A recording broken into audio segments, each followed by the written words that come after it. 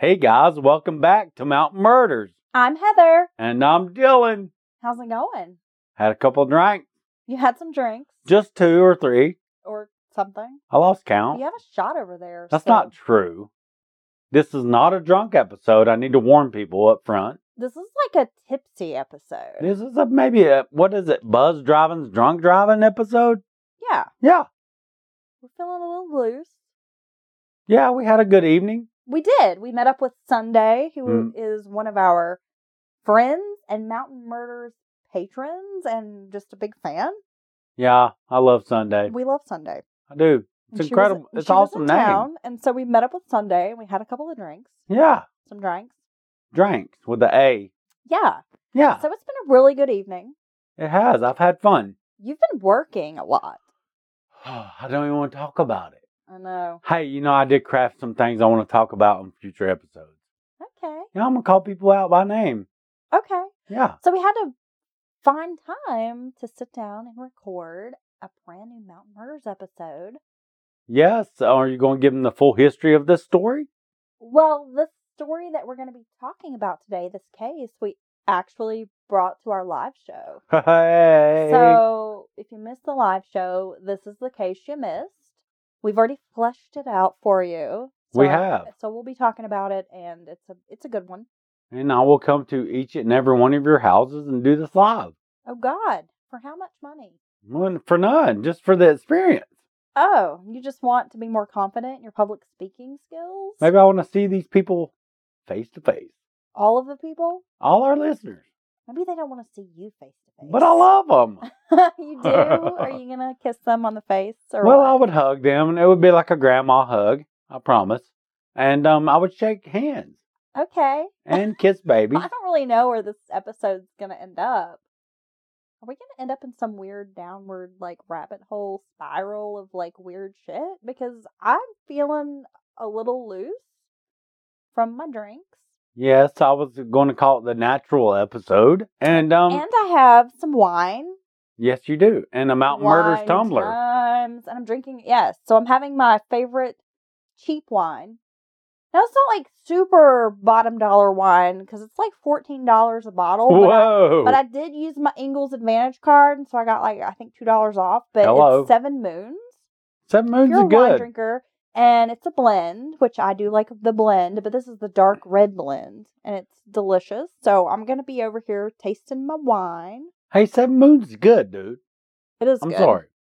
I've tasted multiple high dollar, low dollar. 7 Moons is all right.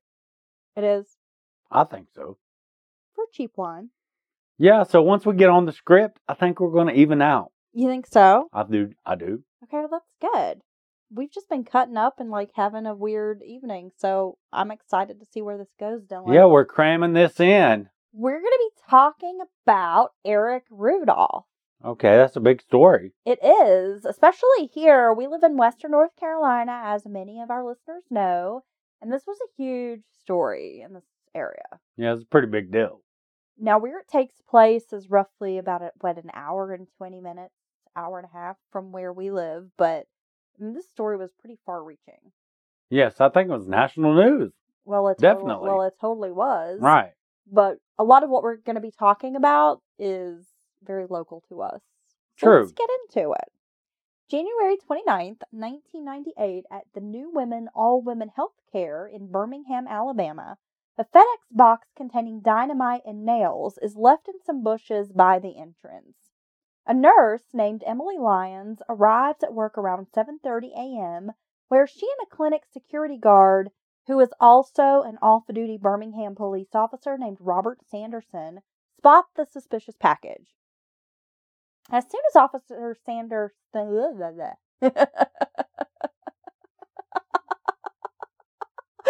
Leave that in. Fuck my life, I will. Leave it in.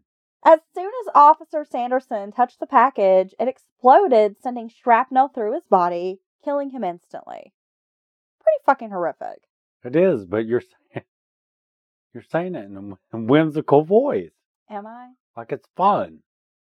Well, damn. Now you've just ruined the podcast, Dylan. Sorry about that. Thanks for calling me. Someone will complain. There will be a bad review. Yeah, but it's like Heather's voice is too whimsical when she's talking about shrapnel. Yeah. But, could you imagine just seeing some stuff and like, oh, we need to check this out, and then it fucking blows up in your face? And kills you instantly? I mean, that's a pretty powerful...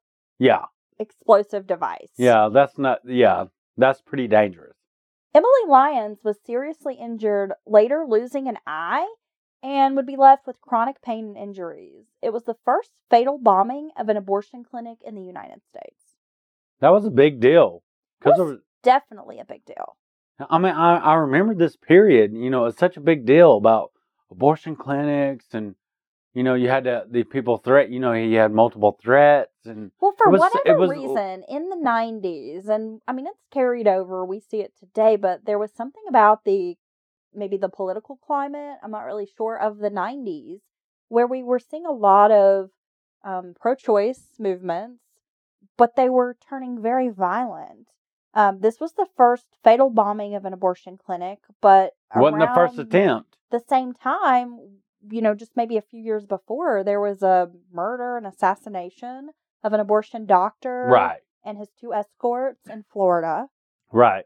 I mean, so this was like brewing in the 90s. Oh, definitely. Abortion was a key component of every election cycle.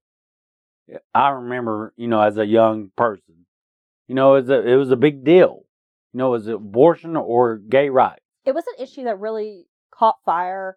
Yes. And seemed like it really took off in the 90s, because I don't remember a whole lot about, maybe it's my age, I'm not sure, but I don't remember a whole lot of people in the 80s being very vocal about being pro-choice and taking it a step further, in that they're going to send a message with violence.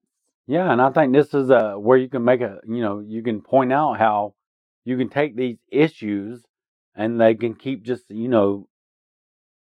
beating that drum and making a big deal until finally you get extremists. You get these flares of violence and things that no one ever wanted, on either side. But this is what happens. But this was stoked by more than just the political rhetoric, which I'll get into later. Yes. A college student at the University of Alabama felt a blast and ran out of his dorm room.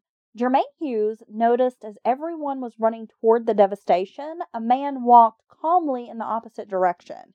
Now, this is a tip that investigators would later use to find the Boston bombers. Yeah, it's a big deal. The pre-med student jumped in his car and followed the suspicious man, who was on foot, and got a look at his face. Hughes then managed to pull over and phone police. Others that were overhearing Hughes' conversation with 911 started following the man, who slipped into a wooded area and eventually led out to the other side where his vehicle was parked. Quickly, someone scrawled the license plate number down. The green pickup truck belonged to Eric Rudolph, who lived in North Carolina. Fucking Eric Rudolph. We're going to get into a little of Eric Rudolph's background. As you know, one of my favorite things when we're talking about true crime is that I really like to dive into the background. Eric Robert Rudolph was born September 19th, 1966. He was born to parents Robert and Patricia Rudolph. The family lived in Merritt Island, Florida. There were 6 children, including Eric. Robert Rudolph was an aviation mechanic who had worked for NASA on the Apollo project. Okay. He had also been a lay preacher working with the prison ministry. Patricia was at one point a nun novitiate. I think I'm saying that correctly. I'm not sure. But that's a period of training and preparation that one takes in order to decide whether or not they want to take the vows to be a nun. Okay. So she'd basically gone through all of the training and had this period of time where she was trying to decide, is Make this what sure I want to do? This is what you want to do with your life and your future. Right, because it's a very strict lifestyle. It's a big commitment. It is. The pair met, ultimately she decides it's not for her. But the pair met working for a workers' community in New York City, which was like a hippie type of compound. They focused on helping the sick and the poor. Patricia eventually left the Catholic Church and began gravitating toward more fundamentalist Christian sects, at one point getting pretty into the Pentecostal church. In the 1960s and early 70s, the family held a lot of left-wing beliefs, including pacifism. They were adamantly opposed to the Vietnam War. They were strict naturopaths. I mean, people who knew the family said at one point Eric had broken his arm, and his mom, Pat, refused to take him to the hospital. She just believed in, like, home treatment, holistic medicine. They didn't like doctors. They didn't like hospitals. They didn't want to put chemicals into their bodies. So everything would just work itself out. Basically, people like that think modern medicine is not for them, and they have a better alternative? Yeah, they believe that if you just lay some kale on it, it'll just go away. Well, yeah, my mama used to say rub some dirt on it and walk it off, you little bitch. Is that similar? Yeah, pretty much. Okay. I feel like the Rudolphs would have done well in Asheville. Oh, okay. I see. So their kids going to be running around nowadays with measles? Yeah. Okay. Yeah, cool. We'll get to that. Awesome. Because polio and measles are cool. Well, none of the kids were vaccinated. Nice. So you're on to something with that, Dylan. Wow. She practiced natural childbirth at home. Only her daughter was born in a hospital. And she helped deliver babies for others as a midwife. Okay. So, okay, they're like a hippy-dippy kind of family, which is fine. I'm kidding around, but there's something to some of that natural remedies and things like that. You know, some of that stuff works. Well, yeah. I mean, fuck Big Pharma. Yeah, fuck Big Pharma. We don't like Big Pharma, and, you know, there's a lot of drugs that they pump into your body that's really terrible for you. And so, yeah, if there's a natural way to heal the body, then do it. But come on, if your kid breaks a fucking arm, you're not going to take your kid to the hospital. Well, there's extremes of everything. You're just going to be like, oh, let that broken arm dangle, it'll heal itself. I mean, I don't know. There's like a line for me. Yeah, right. But, I mean, yeah, Big Pharma. Being really judgy, but I'm just like, really? Take your kid to the fucking hospital. It broke his arm. Anything that you could easily grow yourself, you know, and obtain through, you know, multiple means gets pushed to the wayside. But yes, at a certain point, you need to go to the fucking hospital, right? Right. Yeah. But here they are, birthing babies at home, putting some kale on the wound, praying away the injury. I don't know. Right. So, yeah, if my kid breaks their arm and I don't take them to the hospital to get it set and all that, that's a little weird. In 1981, the family patriarch Bob lost his battle with cancer. Now, it is rumored that Patricia held firm beliefs that the government had a cure for cancer, but was withholding it as a means to control the populace. But Bob had refused chemo and was strictly trying natural medicines to battle the disease. Well, there's one of those case in point. After Bob's passing, Patricia moved along with the 6 children to their summer mountain home in the Nantahala Forest in Macon County, North Carolina. Okay. Nice area. Nantahala means land of the noonday sun. Did you know that? The Nantahala? Yes. Because I've listened to other people not from this area talk about Nantahala. Right. And if you're from here, I'm saying Nantahala, but people will be like, Nantahala. It just depends, I guess, on where you're from, right? Oh, it's just awesome having looked into this Rudolph story, listening to reporters nationwide talk about Nantahala. Right. Yeah. It's Nantahala, guys. Nantahala. Nantahala. In the North Carolina area, the family was living primarily from Social Security checks. The family home had a generator, a water distiller to avoid the need for tap water or hooking into like a public water line. They also had a wood stove that they used to heat water for the radiator, a wood cook stove. I mean, they were essentially living off the grid. That sounds awesome. In some ways. To a degree. The Rudolphs grew their own crops, had livestock, and rarely left the family property to venture into quote-unquote town. Because if you've ever been out to the Nantahala Gorge, there's not a whole lot out there. No, you literally have to go to other places to get supplies and big stores and things like that. It's a very rural area, and you're going to have to drive probably a good 20, 30, maybe even 40 minutes to get to a grocery store. And there's like nothing out this way. Right. It's beautiful, And a lot of people know the area because of the Nantahala Outdoor Center. Yep. Great whitewater rafting, awesome fishing, kayaking. Is a gorgeous area. But yeah, it's pretty out there. Eric was enrolled at the Nantahala School. See, I can't even do it like you. Nantahala. In Florida, people described Eric as an energetic kid. He was curious, inquisitive, and a walker. Like, he was always seeking adventure. So he's always outside. He loved the ocean and was always participating in some sort of water activities, swimming, snorkeling, fishing, surfing, all the things you would do, you know, if you live by the ocean. As a youth, he had been a baseball player, very naturally athletic, so much so that his coach believed Eric could play college baseball. The coach had connections at Miami University and encouraged Eric to pursue the sport so he could maybe one day be on the team there. Eric's last high school in Florida had been in Homestead. In interviews, his mother recalls it being the first time Eric ran into serious problems in school. He was the minority in a mostly black and Hispanic school, where she claims he was beat up and bullied. She admits during this time Eric started to have some racist views. Uh-oh. As a mother, she let her kids think for themselves. So she didn't intervene or sway Eric from his racist beliefs. She thought it was something he would grow out of, or maybe something he just needed to experience for himself. Again, she's pretending it's, I let my kids think for themselves, and we're trying to be open-minded here, but at the end of the day, it's almost to a detriment, because we're going to see what comes from this. Well, yeah, to my kids, I'd be like, look, that group of people, they're assholes.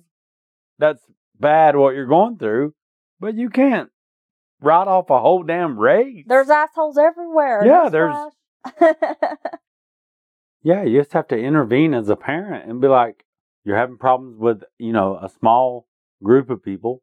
That doesn't mean that the entire race is bad. She's basically just setting him up for this bigger problem. It's to his detriment, rather than making him a free thinker. Right. Yeah. In North Carolina, things changed for Eric. Nantahala is an incredibly small rural school, and he stopped playing baseball, but he did continue his love for the outdoors. While at the Nantahala school, Eric and his brothers refused to give their social security numbers, stating they did not believe in them. At one point, Eric wrote a paper for class denying the Holocaust. Oh, hello. Who are these fucking people? He used a pamphlet belonging to his mother as a resource. Okay. So, yeah, that probably happened, right? Yeah. So, yeah, I don't know. I don't know where he's getting this information from. I don't know. If you're a Holocaust denier and you're listening to this, just come over here, because I'm going to punch you in your wiener. And if you don't have a wiener, I'm going to punch you in where your wiener would be. Yeah, I think there's Those people are just fucking nuts. Way too many witnesses and everybody that saw all the stuff, like entire continents of people. I have some strong feelings about people who get on the soapbox about, like, the Holocaust didn't happen. Yeah. Those people are trash. Okay. Anyway. Right. He didn't want to have his picture taken. And then when the yearbooks came out, he refused to sign anyone's yearbook because, get this, he said he didn't want the government to have a copy of his signature that they could use against him one day. Because the entire government's out to get Eric Rudolph. Yeah. So, I mean, what kind of kid, think about a 9th grader who's already in this mindset. 14, 15 years old that thinks this way? He won't give his social security number because he believes he's being tracked by it and he doesn't believe in it at all. I'm going to guess that he shares his mom's belief that the government can cure cancer and could have saved his dad, even though his dad openly denied any available treatment. Right. For holistic treatments. And then, yeah, I mean, and he's afraid the government could track him. Through a yearbook signature? Is afraid to sign a yearbook. So this is a mindset in a very young person that is pretty extreme. Some fucking paranoia. It really is. Because your little, like, have a nice summer, love Eric message is probably, how's that going to be used against you? I'm going to guess that the government doesn't give a fuck about that. But that's all he can think about. See you next year. He doesn't want any hard copies. No hard copies, Joe. He dropped out after the 9th grade and went on to get his GED. Now, during this period, after dropping out, he befriended a neighbor, an older man named Thomas Wayne Branham, who became somewhat of a father figure to Eric. He taught him fishing, showed him the best fishing holes along the Nantahala River, and survivalist skills. Eric became enamored with Branham's rustic lifestyle and the beauty of the Appalachian Mountains. Eric palled around with the Branham boys. Apparently, Branham had a couple of sons within the same, age range. Community members recalled the boys making homemade explosives and that they liked blowing shit up. Cool. Well, that does sort of sound fun. Well, yeah, to a degree. Tom Branham was a man of radical politics who considered himself to be a free man. Oh, yeah. Meaning that he was free of the confines of state and federal law. Huh. He was a prepper and truly believed there was an impending revolution between the forces of good and evil, taking an almost apocalyptic, ultra-conservative view over the years. Yeah, that's healthy. Hey, but in the same vein of that, it does not take a lot for our society to break down. I mean, honestly, Katrina took them 3 days to get ice down there. I mean, so I guess what I'm trying to say is there's kind of things you see along the way that kind of reinforce these extremist views. That it doesn't take a lot for, if you're in an urban environment, for the food system to break down. Or for, these various things, the power grid could fail at any moment because it's 100 years old. Things like that, Or the zombie apocalypse. Well, no, the zombie apocalypse could be upon us. I mean, I feel like The Walking Dead really, had people thinking about prepping. Well, Ruby... I find preppers to be very interesting. They just are. In general.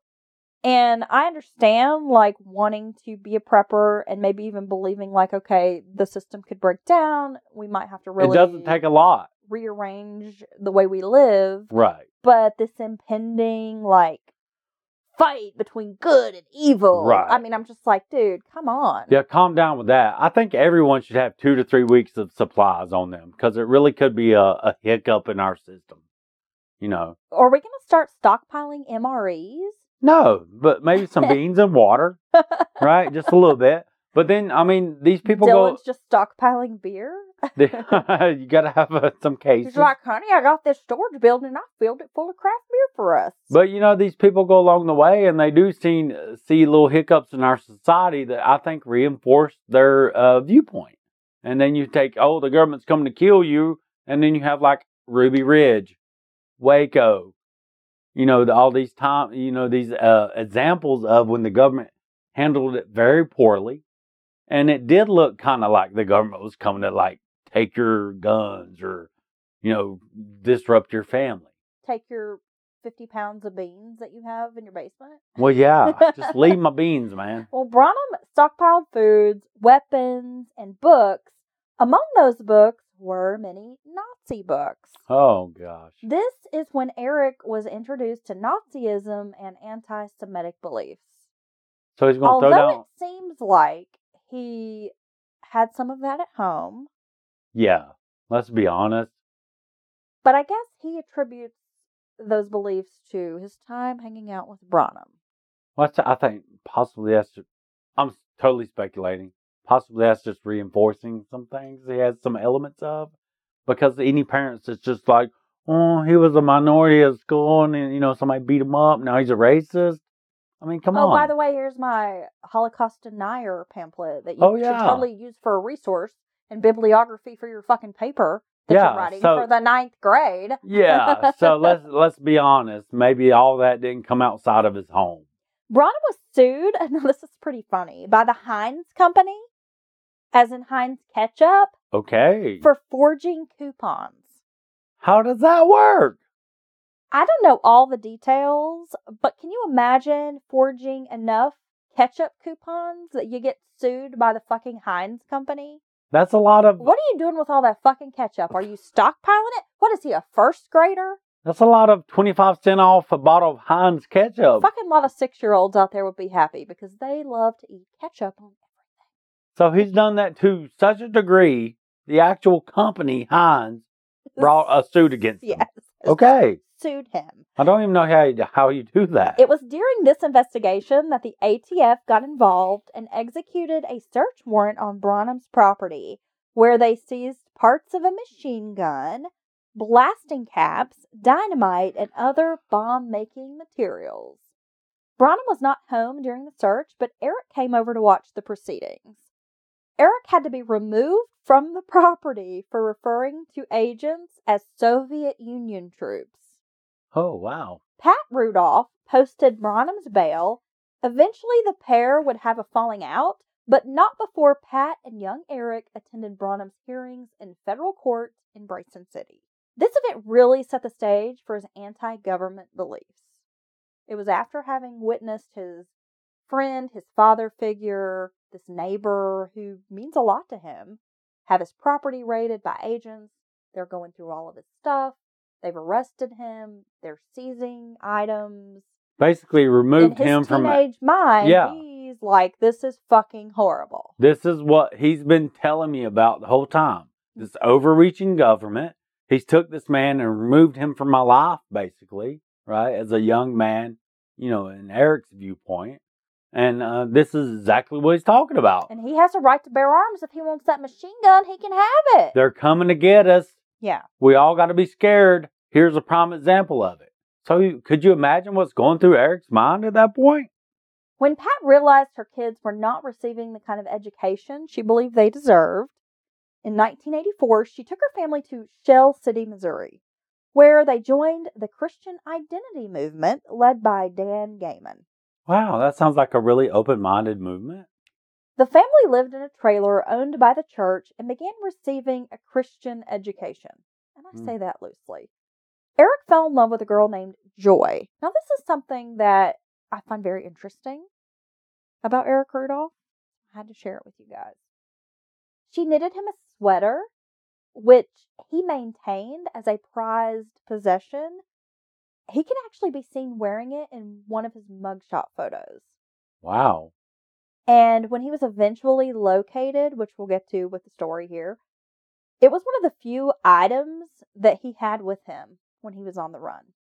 So they found like some personal items that were wrapped. Really meant something to him. And kept away. That were secured. And this was one of the items. Was the wow. sweater that had been knitted by this woman 20 years or so before. Okay, so she definitely left a mark on him, right?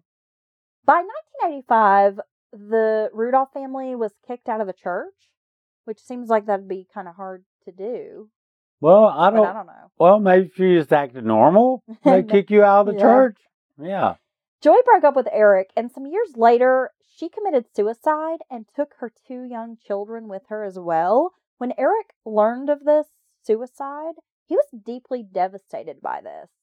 He never quite recovered from his unrequited love. Well, that's pretty sad that she would take her own life and that of her 2 children. I mean, well, if you read up on the Christian Identity movement, they just seem like they got some pretty fucked up views. So I guess, if you're part of that, maybe it makes more sense. Well, I was just thinking, kids? Well, shit, if I was in the middle of this fucking crazy cult, I'd probably shoot myself too, but... And your kids. Well, they have some really out there views about race and, I don't know. Okay. Homosexuality. And, oh, gosh. Damn queers is coming to get us all. Yeah, that kind of thing. Okay. They're yeah. Yeah, well, it's like any other... One of those, it's a cult, guys. It's an extremist. It's a cult. Let's be honest. It's just another form of a cult. There's not a whole lot of Christianity going on. No. This is a lot of, hate happening in this group. I feel like if you grew up in that, it could explain why you might blow your brains out. And kill your kids. Because it's because you've been fucking brainwashed. Right. Into some fucked up shit. You're not there to shepherd them through this horrible times that we're in with all the brown and not white people and all the... Right? I guess. Okay. Eric got his GED, as I mentioned before, and enrolled at Western Carolina University, where he was an undeclared major for about a year before he dropped out of school. Western Carolina had not been Eric's first choice. He had applied to Purdue, but was rejected.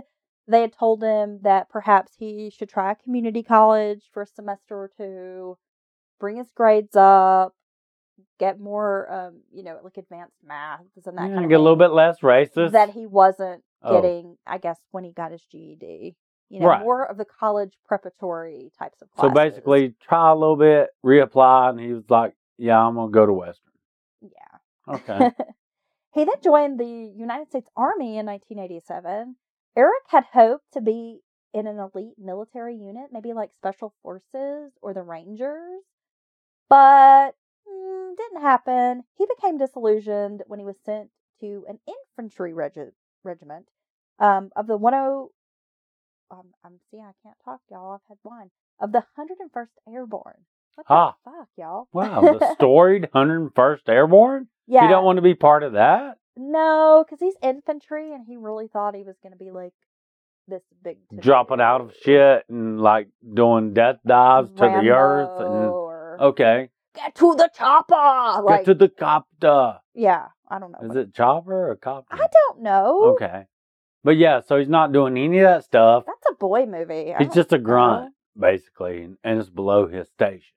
Yeah, and I've been in the military, and I can tell you, if you're like a grunt or like an undesignated seaman or...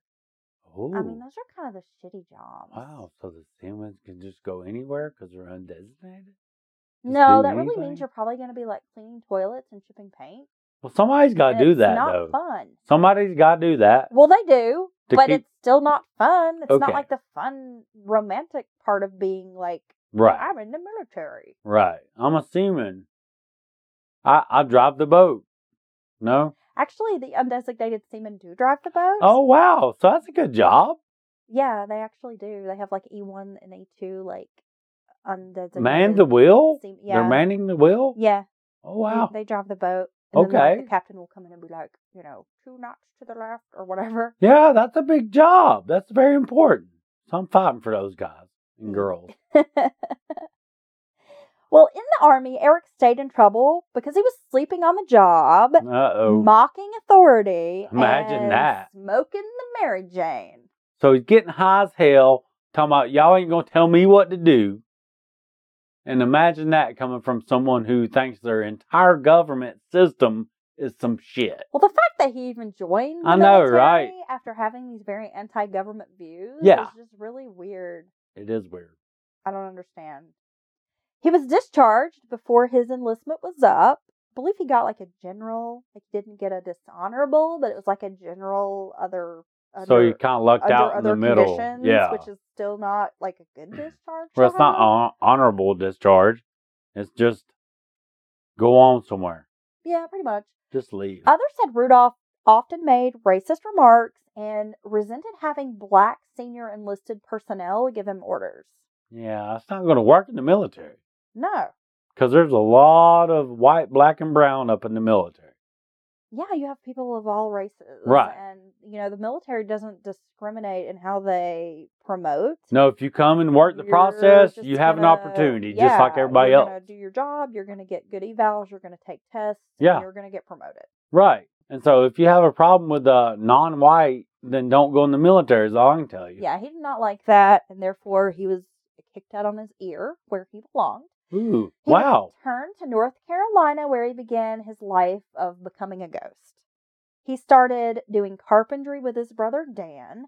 He never used a bank account, paid cash for everything. He lived alone, often lying to family and sometimes girlfriends about his whereabouts. It's really weird. Isn't that weird? Eric was a prodigious reader of history, philosophy, Russian literature. So he's not a dummy. No, it sounds like he's a very well-read, fairly intelligent person, guy. But he has some really strange views. He rarely went into town, only to buy a few groceries, which were things like oatmeal, milk, eggs. He had a very basic diet. Okay. He wasn't eating any Oreos, making any fancy Thai food. No, I will give him this much credit. He believes this set of things. He lives it. No, he's committed.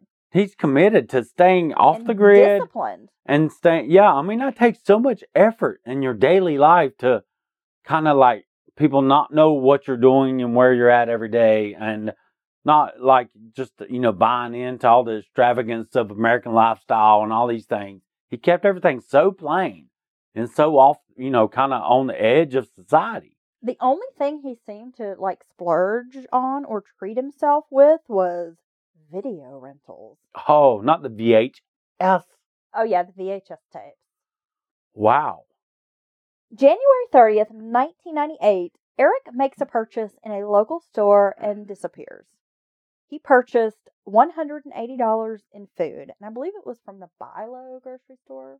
Because by now, he's seen the news, and he knows they know who he is. That and they're looking for him. He is the Birmingham abortion bomber. Right. Hunters find his truck at the bottom of a mountain in the Nantahala forest. Investigators later find a receipt in the truck detailing dry foods with high caloric content, leaving the FBI to speculate that if Rudolph rationed his calories and if he's a survivalist and he understands what the human body needs, how much energy he's going to be exerting, that he could probably survive for about 6 months on the grocery items he purchased. So just as one purchase, he has 6 months worth of supplies. If he possibly rations them in the which right he probably does way. know that shit because he's been eating and living and breathing this shit for years. In the initial search for Rudolph, they began at his Caney Creek Road trailer, which was in Murphy, North Carolina. This is a rental property. He paid cash for this property. Didn't have any telephone line. There was no phone at the house. It was mostly furnished. So he's living this really sparse existence. Right. In this rental. The property was scoured, but few things were found. Again, he was living a very sparse existence. The trailer was furnished, as I mentioned. They found a few items inside, including his most recent VHS rental, which I thought was kind of funny. It's Cole the Conqueror. Oh, that's a classic. It was still in the VHS player. So he watched it. They found empty oatmeal wrappers in the trash, milk in the fridge, and a few books, such as the Bible, which he had underlined passages almost like a coded diary with highlights on things like dominance over women, duties to strike out at God's enemies, Old Testament stuff like Leviticus 18:22, an eye for an eye. Ah. February 14th, 1998, Rudolph is officially charged in the Alabama abortion clinic bombing. But he's already taken off. They don't know where the man be. A lot of people said they never suspected this type of thing from Rudolph, but some close family members begged to differ. One of his sister-in-laws recalled Rudolph making offhanded comments about homosexuality. His own brother, Jamie, was an out gay man living in New York City. And just a few months before the Birmingham bombing, Eric and his mom had visited his brother. And he seemed to have a good relationship with his brother. That's weird. The more information that started to pile up on Rudolph, the more the FBI realized they had a 1990s manhunt looking for an 1890s man. He would prove to be a formidable foe for authorities. He was able to elude arrest for 5 years. That's crazy. That is really crazy. Back in those days, the winters were harsher in this area. And just even if I camped for 5 years and could have my campsite the way I wanted it, dress it out, make all my shelters, flamboyant and obvious. Well, can't my shelters be sassy? Sure. So, I mean, like just all the, as good as I could make them. But to do that on a scale where you have to remain hidden the entire time, and you can't do big, obvious shelters. You can't have cool-ass campsites with everything you can dream of. That's crazy. 5 years of primitive camping. Primitive, hidden, on the move, all that. No resupply, no going to the store and getting all the stuff you want when you want to. That's pretty crazy. Authorities pieced together that Rudolph's reign of terror actually began in Atlanta at the Centennial Olympic Park, where the 1996 Summer Games were underway. On July 27, 1996, attendees were enjoying the revelry when around 1:20 p.m. an explosion rocked the park. 2 people died and 110 were injured. A security guard named Richard Jewell, which is basically like a household name at this point, was dealing with some rowdy teenagers. He went for help, and when he returned, he saw this abandoned backpack in the area. Bomb specialists came in and ordered the area to be evacuated. The bomb exploded. Let me tell you a little bit about this bomb. This is a fucking just masterpiece of a bomb. Yeah, from in a bomb perspective. 3 metal pipes, 12 inches long, 2 inches thick, 1 1/3 pounds of Accurate Arms No. 9 smokeless powder, electric matches inserted into drilled holes in the pipes. Now, these electric matches are used in pyrotechnics, and they're pretty much available online now, but you can get them like wherever you would buy fireworks or order fireworks. Right. So this is like not a tough thing to access when he was building this bomb. Each pipe had 4 rows of masonry nails, 45 nails per row. The total pipe bomb, which was put in like an Alice pack, like they carry in the military, together weighed 45 pounds. Right. 30,000 law enforcement members were assigned to protect the Olympic Games that year. Rudolph later insisted civilian casualties were not his intention and were a mistake. He aimed to take out law enforcement who would respond to the threat. Right. He actually called in a bomb threat for the area. Yeah, but due to some logistic inconsistencies, it was not communicated quickly enough to evacuate the area.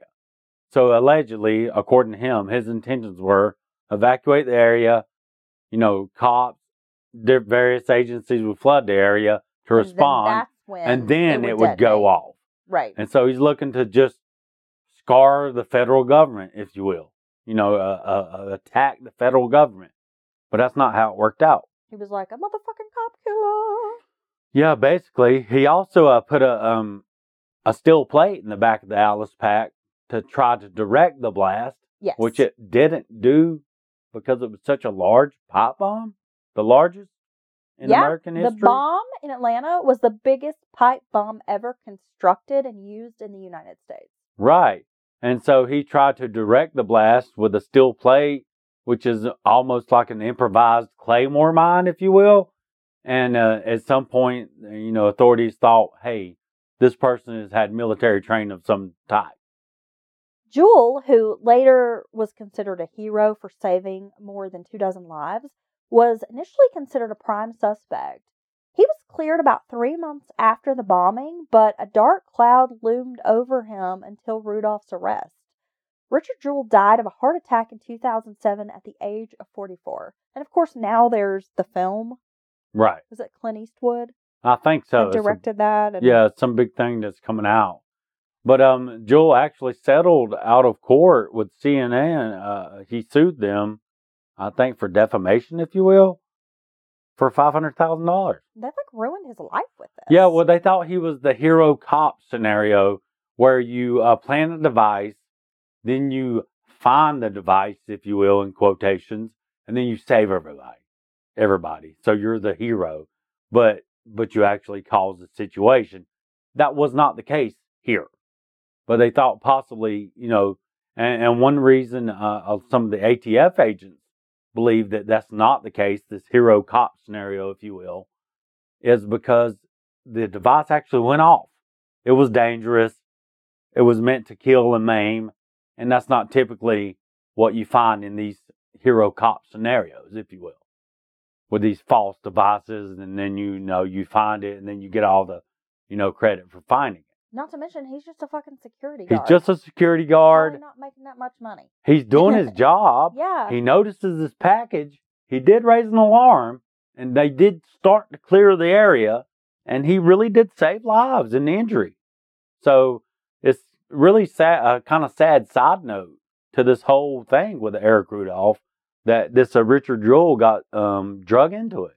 And you know how the media is, even back then. Oh, it was a circus. In 96, 97. I mean, they were already basically convicting this guy. Right. In the public court of opinion. Right. And they're just like, oh, yeah. And they came up with all these other scenarios of what it could be. And it wasn't what it was. And, that affected that man very, very directly. Yeah. It was a very adverse situation, I'm sure. Definitely. In 1997, after the Olympics, 2 bombs exploded in Atlanta in the suburb of Sandy Springs. That's where our friend Sunday is from. Holy shit. Injuring 6 people. An abortion clinic in the building is believed to be a target. So there was like this big sort of facility, big building, office building, and there was an abortion clinic. Blows up. They assume it's probably because the abortion clinic's in there. Right. It's a multi-use building, though, right? Right, yeah. Okay. So like a mixed-use sort of space. Okay. February 21st, 1997, a nail-laden device exploded at the Other Side Lounge, which is a gay and lesbian nightclub in Atlanta, and 5 people were injured. March 7th, 1998. Now, this is when Eric is already on the run and has vanished into the Nantahala forest. Nantahala. Daniel Rudolph, which is Eric's older brother, videotaped himself cutting off his left hand with a radial arm saw in order to send a message to the FBI and the media. The hand was reattached. I'm flabbergasted about This is the part that's fucking nuts. That's one of the craziest things I've ever heard, honestly. I mean, digging into this story, this is one of the craziest things I've ever seen in any true crime story or any article I've ever read. He films himself cutting his left arm off with a saw. In just a shop setting, if you will, a garage or whatever. Yeah, he was a carpenter. Yeah. So he has the whole setup, and I'm just like, zzz, and he films himself cutting his hand off to send a message to investigators. Talk about cutting off your nose to spite your face. What's the fucking message? What's the message? I don't know. My brother's crazy as shit, running around blowing shit up, and I'm crazy. I'm gonna cut my hand off. I don't get the message. I don't know what the message was either. So he filmed this and he went straight to the hospital to have his hand reattached. Yeah. Did it work fine? Hell if I know. We need to follow up on that. Yeah. Okay. We'll find him on Facebook and be like, yo, bro, how's your hand? Hey, bro, can you stroke it with that hand? I don't know. He probably has to jerk off with his left hand now. His right hand. He cut off his left. Oh, did he? Yeah. Wasn't it left? Oh, yeah, it was left. Yeah. See, here I am assuming this man's... You assumed his dexterity? Yeah, I don't know. How dare you? I'm just assuming he's right-handed. How horrible of me. But yeah, then he had it reattached. So okay. That whole thing is just fucking crazy. That's weird shit. Yeah. A task force set up at the Apple Tree Campground, which is off 1974 in Macon County, to find Rudolph. March 17th, 1998, the task force investigating the Birmingham bomb is formally merged with these other multi-agent parties, right? To basically begin this big task force. Well, basically, Eric Rudolph's responsible for all these things, so all these different investigations are coming under some same umbrella. Yeah, because of the 3 bombs in Atlanta, right. You've got the Birmingham, so these agencies all sort of join forces. Oh, so all our red tape and bureaucracies in the same place.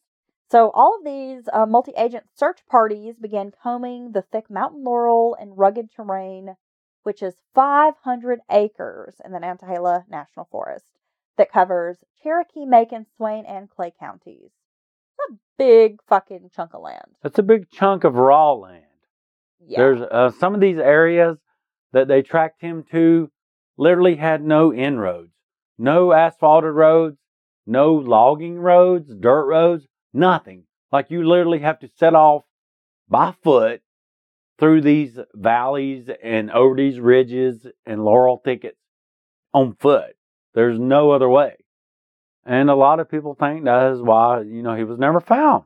Because I'm sorry, if you bring a big group of people and all this search and all this energy and money and all this expense, when it comes down to digging through damn, knee-deep leaves and these areas never traveled by humans, that shit gets old quick for people. I'm sorry, I don't care who you are. It really does. Well, imagine people who are not from this area trying to do this. And it's hard from a logistical standpoint, from keeping track of where you already been, where you're going to look next. I mean, it really is a nightmare. It's one of the worst places in America that you could go try to search for someone. Rudolph became somewhat of a local hero for folks. Lake Inn's Grill had a sign up that said Rudolph eats here. Theories abound that a network of sympathizers were hiding Rudolph in basements, leaving food and supplies for him, and keeping his whereabouts unknown. In television interviews, many locals admitted they would not turn him into the FBI. Right. Which gave a slant to the entire area being anti-government and all this stuff, which I don't think quite is true. But I mean, You have some of that. You have some of that, but the media really took it and ran with that element of it. The stereotype yes. that comes from, back in the Appalachian hillbilly woods of the 1920s. Well, you're talking about prohibition. You got people moonshining and they don't like the revenuer and the taxman. From the big city. They don't like the government. Right. And that kind of shit. They took that. Like, yeah, there's some of that sentiment. And there are people around who still have that view a bit, but it's a fairly small percentage. Right. And they really did run with, and that's one thing that stood out to me in our research for this story, is they took that small segment and these handful of people they interviewed, and they really ran with that. They were trying to paint us all here as all the people in Murphy are anti-government and want to burn the White House down and all this shit. And that's just simply not true. Basically, most of the people in Murphy in that area in Western North Carolina, period, are just hardworking people who want to get through the day and, have a house, have a school for their kids. And a lot of people, they're just regular working folk. Right. Yeah, exactly. Basically, they're not all anti-government and preppers and, this apocalyptic bullshit that they drummed up. But that's what the national media does. Right. And there again, some of those people may have had grandpa, great-grandpa who maybe felt that way. Right. But, it's just small trickles. It's not like they were trying to paint it out to be. Right. But that's what the national media does. They want to sensationalize everything. In July 1998, Rudolph is seen by George Nordman, who was a friend and also owned a health food store. Rudolph took about 6 months' worth of food and supplies, and he left behind $500 for payment. So the story is, Rudolph approached George Nordman and basically was like, I need your help. And Nordman refused to help him. And this is according to Nordman, but left the store. Right. For some time. And when he came back, Eric Rudolph had taken food, had left him $500 in cash, and had also taken Nordman's truck. So Eric had asked him for help. He said, I can't do that. But then he broke into his place, took what he wanted, according to him, and his truck, but left $500 cash in payment. Right. And then Nordman waited 4 days to report this information to authorities. So it seems that he was a bit sympathetic. It's almost like, I'm just going to turn my head and pretend I don't see what you're doing. And I'm not helping you. No. I'm not seeing what you're doing. Lord, no. I'm not looking. But I'm seemingly sympathetic to you in either a personal respect or to your cause. And I'm only going to wait 4 days before I let people know. Yeah, because it's not like anybody notices the 400 or 500 people in the area looking for you, federal agents and such. Totally innocent. Totally innocent. Totally innocent. Hey, own that reasonable shit, man. Just be like, I did, whatever. He was a good guy. He was my friend. I didn't believe what he, did, but he was my friend, and I did know him. And yes, I did do this. And I'm a compassionate human who doesn't want to see somebody starve. And I just don't want to see someone starve. Don't be a little bitch about it. Oh, I don't know what happened. He was a bitch about it. On October 14th, Rudolph is charged with the Olympic bombing and the bombing of the gay club and the abortion clinic in Georgia. He was on the FBI's 10 most wanted list. A $1 million bounty was placed on Rudolph, which sent many bounty hunters to the area, including a former Green Beret named B. Greitz, who lasted about a week in the woods. And this B. Greitz fella, I guess he's got like some media kind of clout, like he's known or something. Yeah, I think he kind of had like a right wing conservative type of talk show, maybe at some point, like a radio show. Okay, but and there's like some YouTube videos of him, and I guess within the certain kind of circle, he was kind of a known person. But the Woods of Murphy sent him running like a little bitch. Oh, no, the interview that I watched with this guy is like, he's all fucking gung-ho, and I'm a Green Beret, and I got all these dudes. I just want to bring him out safe, man. Yeah, exactly. And then he lasted like a week in the woods here. Right. And then, of course, went back to his comfy because it's rough, horrible terrain that has no access. Many local law enforcement who were familiar with the terrain and area felt shut out of the investigation. Some would go on to say many of the federal officers would be standing around this command post, drinking coffee all day, wearing clean uniforms that clearly showed they hadn't been in the woods doing a search at all. I'm going to say I saw that over and over. Various sources, multiple stories. I mean, we really dug on this story because it's a big story, let's be honest. And I believe that. I do believe that. They're talking about, so you have them come in, take over your area. No, no matter how you feel about it, good or bad. Edge out your jurisdiction. Push you out to the out, like, oh, we'll let you know if we need some help.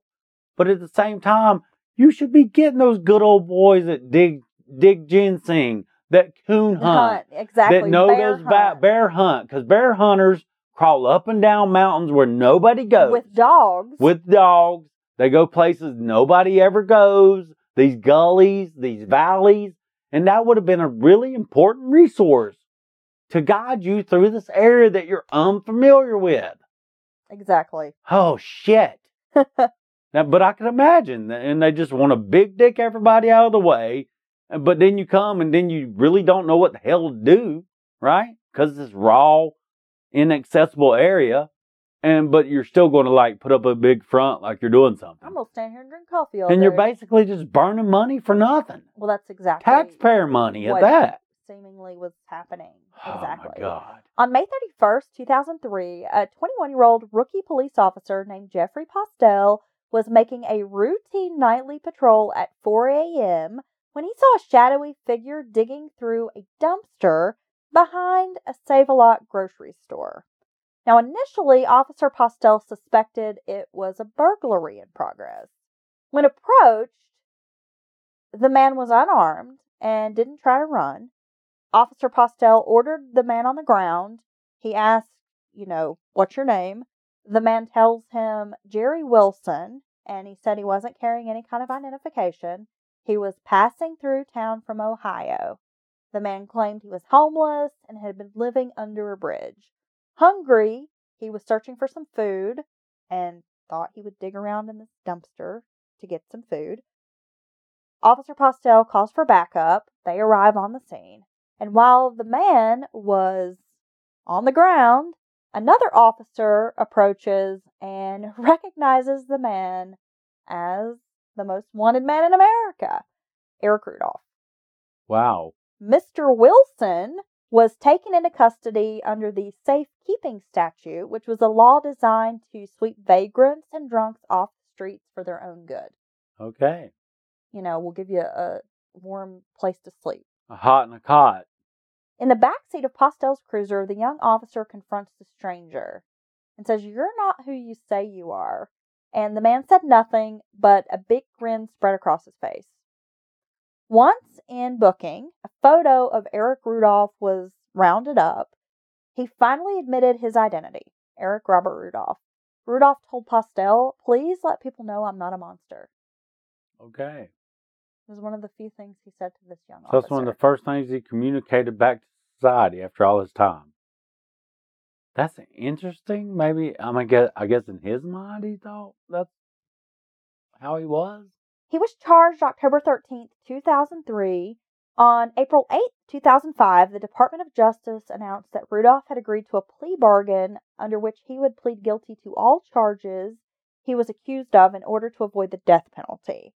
The deal confirmed the FBI would be able to locate 250 pounds of dynamite that he had hidden in forests in western North Carolina. So he had more dynamite he could access if necessary. Oh, he had almost like booby traps set up. Really? Yeah. Wow. That's amazing. I mean, I'm not glad for this stuff, but that's pretty wild. This guy really embraced this lifestyle, and in his mind, he really felt like he was this lone warrior against this vigilante, Avenger. Yeah, no shit. Really. Yeah. So that was part of the plea agreement, that he had to tell them where he had hidden all of these explosives. Well, shit, that's good in case a kid comes running along and gets blown the fuck up.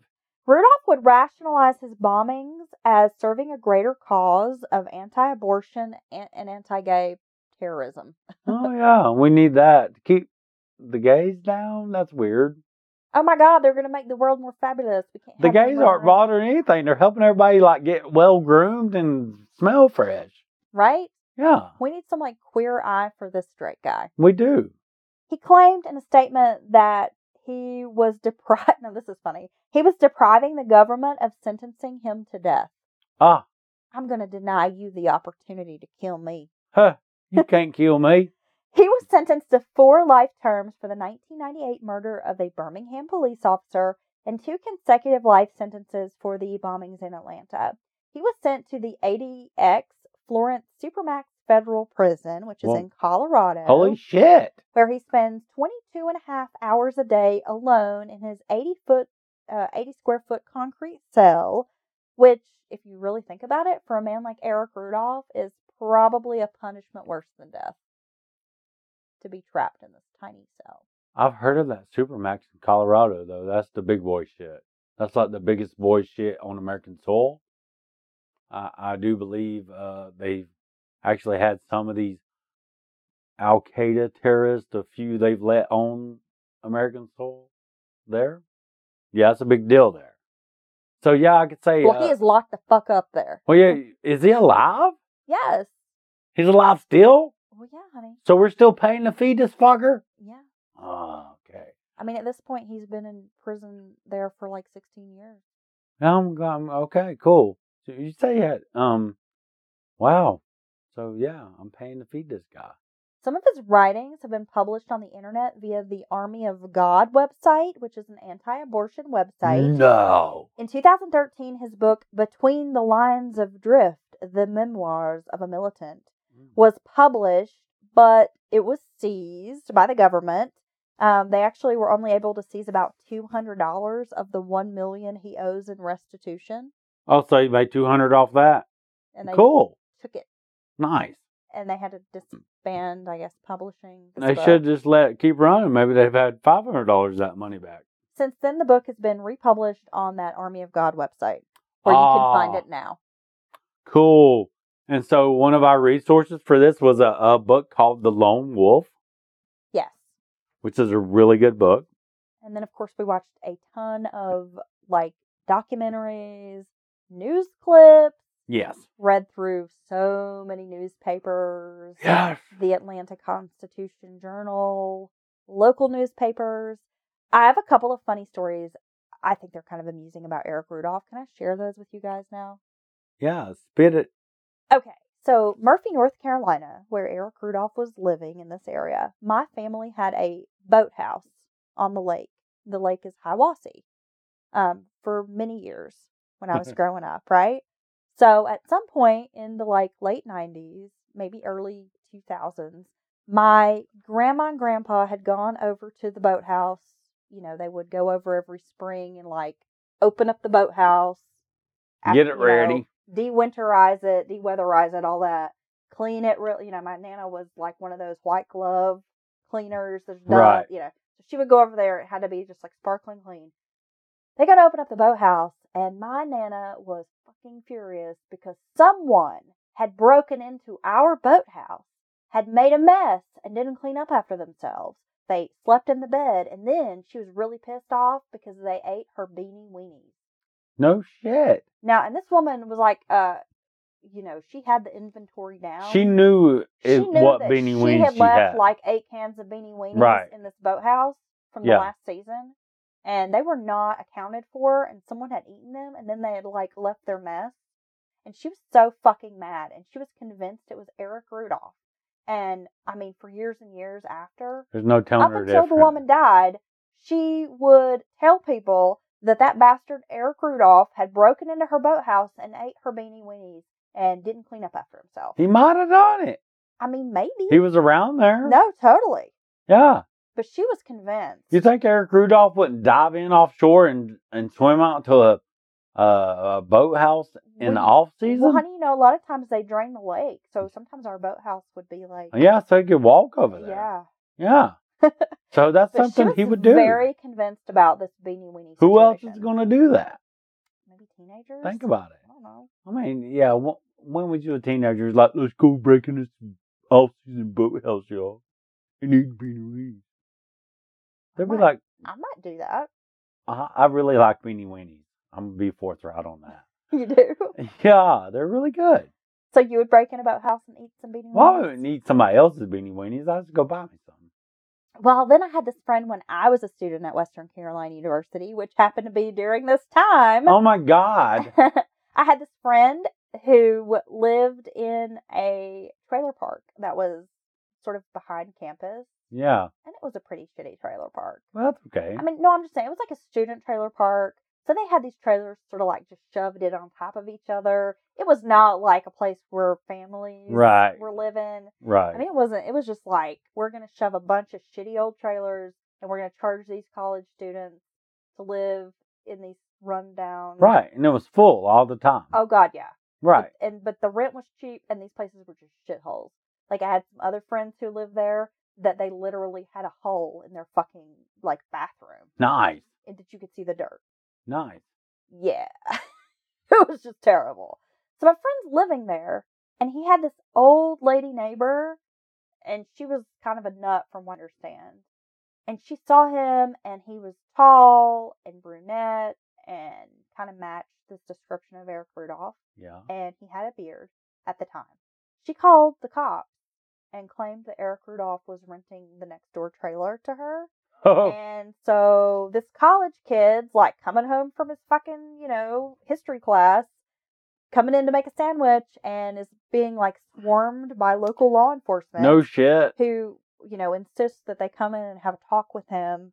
And he had to basically prove his identity. Prove he wasn't Eric Rudolph? Yes. All That's because awesome. This crazy old neighbor lady thought he matched the description. That's pretty awesome. Yeah. But that just goes to show you how much of a grip this whole story, the Eric Rudolph situation, had on this entire area. Well, it's true. And those for 300 little miles. ripples, because I've spoken to other people who are from here or who have some connection to Nantahala or Bryson City or Murphy or Andrews, Topton, that Macon County part of Nantahala, that have some story to tell you about, oh, well, this happened, or, oh, we think he broke in to the restaurant where I worked, or, all people claim they were helping him. Yeah. Everything that happened during that point was attributed to him. He ate my Nana's beanie weenies, and she is not happy about it. And I feel like I should write him a letter and just be like, bro, did you eat her beanie weenies? Did you? I need to know. Yeah, he might answer back. Maybe. Okay. Well, this has been the story of Eric Rudolph. It was a big deal. It was a very big deal in this area. It was. Thanks for tuning in. And of course, if you can't get enough of Mountain Murders and all of our long-winded ridiculousness, you can find us on Patreon for as low as $1 a month. You can sign up and get bonus content. We're over there right now. We are? Waiting on Patreon. I thought we were just right here. For our people. I'm so confused. I'll have a shot. We'll be back with more Mountain Murders.